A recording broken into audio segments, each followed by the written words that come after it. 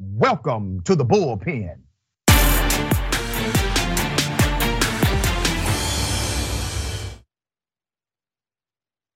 He's back.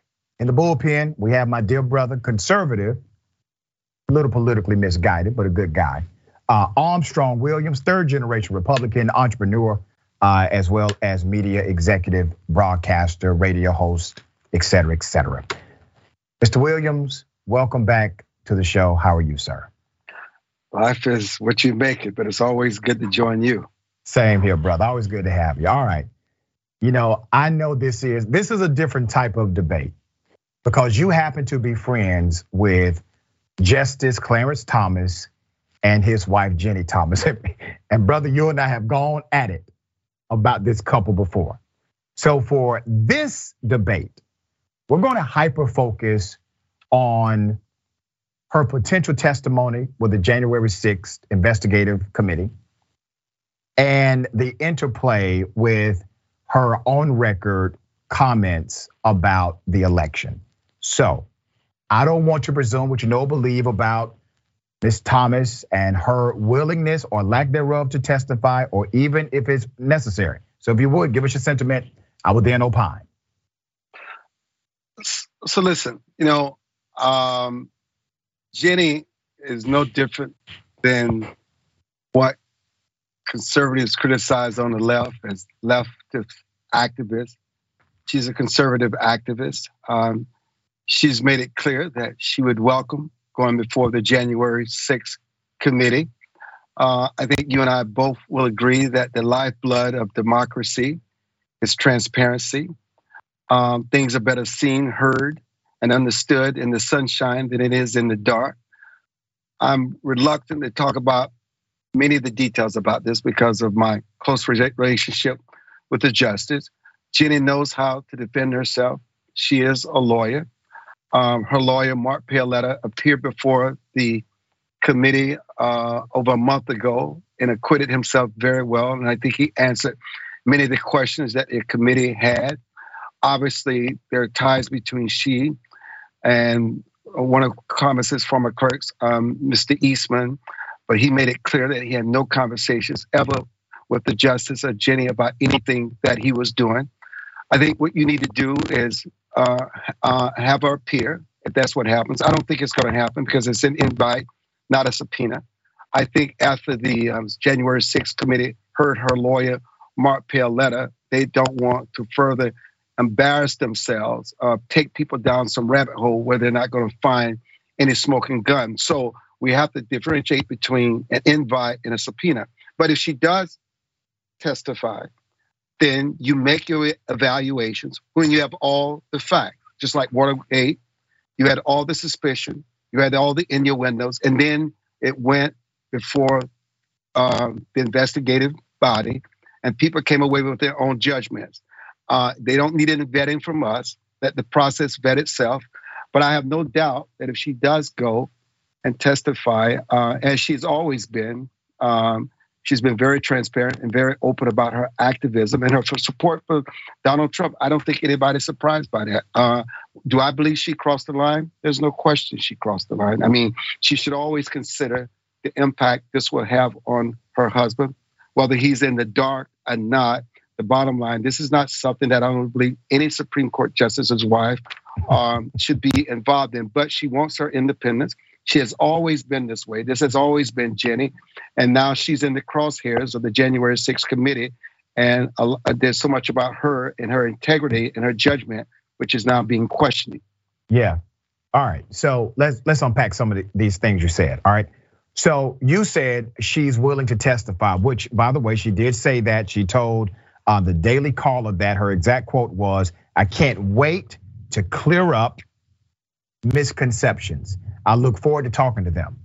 Then, however, Mr. Armstrong, one day after the testimony of Ms. Hutchinson, a former aide to the White House, a former aide to Trump, one day after that testimony, her attorney comes out with an about face and says not only is she not going to testify, she's not going to testify because of all the stress that's happening to her, and that she really doesn't have anything to add. He said, "I'm unclear as to why she would even be called to testify."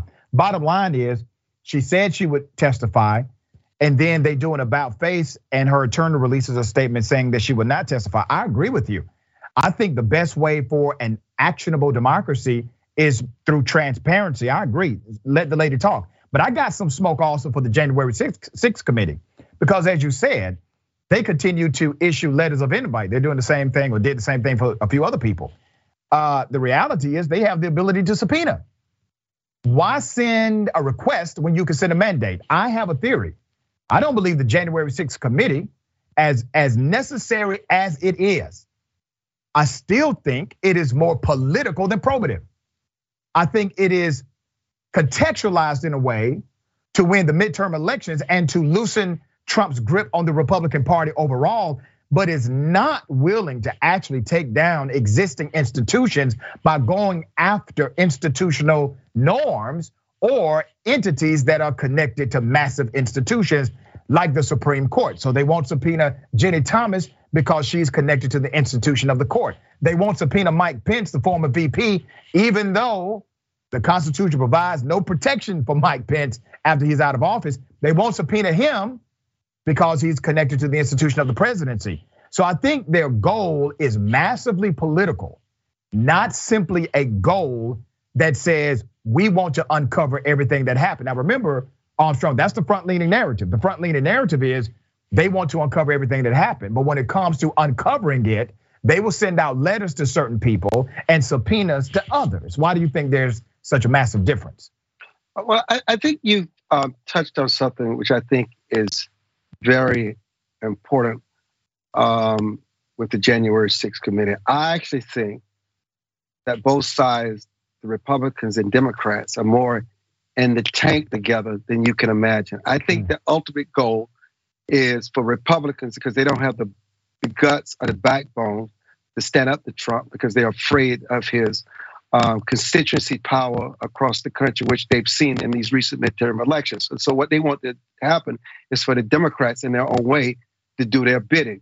The bottom line is that neither side wants to see Trump run for office again.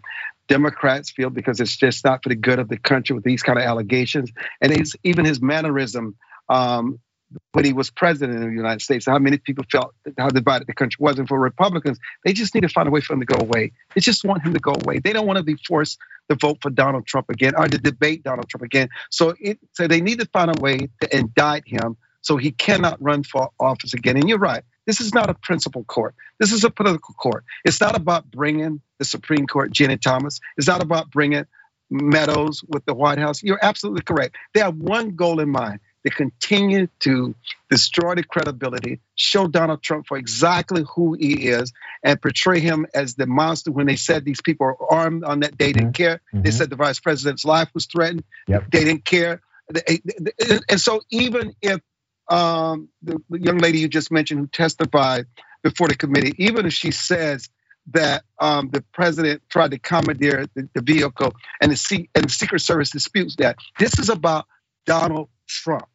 They want to wrap him up, and they both have their own agenda, and they're using each other and the national platform of the media to do so, because it's the only way the Republicans can say, hey, this is the conclusion. And what they want to do is try to turn not opinion polls against Trump, but Trump's constituency against him. Because once they begin to see those numbers drop, then they believe they have the credibility to say, well, we're going to vote with the committee to indict the president. But they need to see that.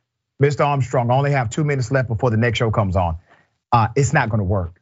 Mr. Armstrong, I'm telling you, brother, it's just not going to work. They're not connected to Trump because Trump is truthful or likable. None of that.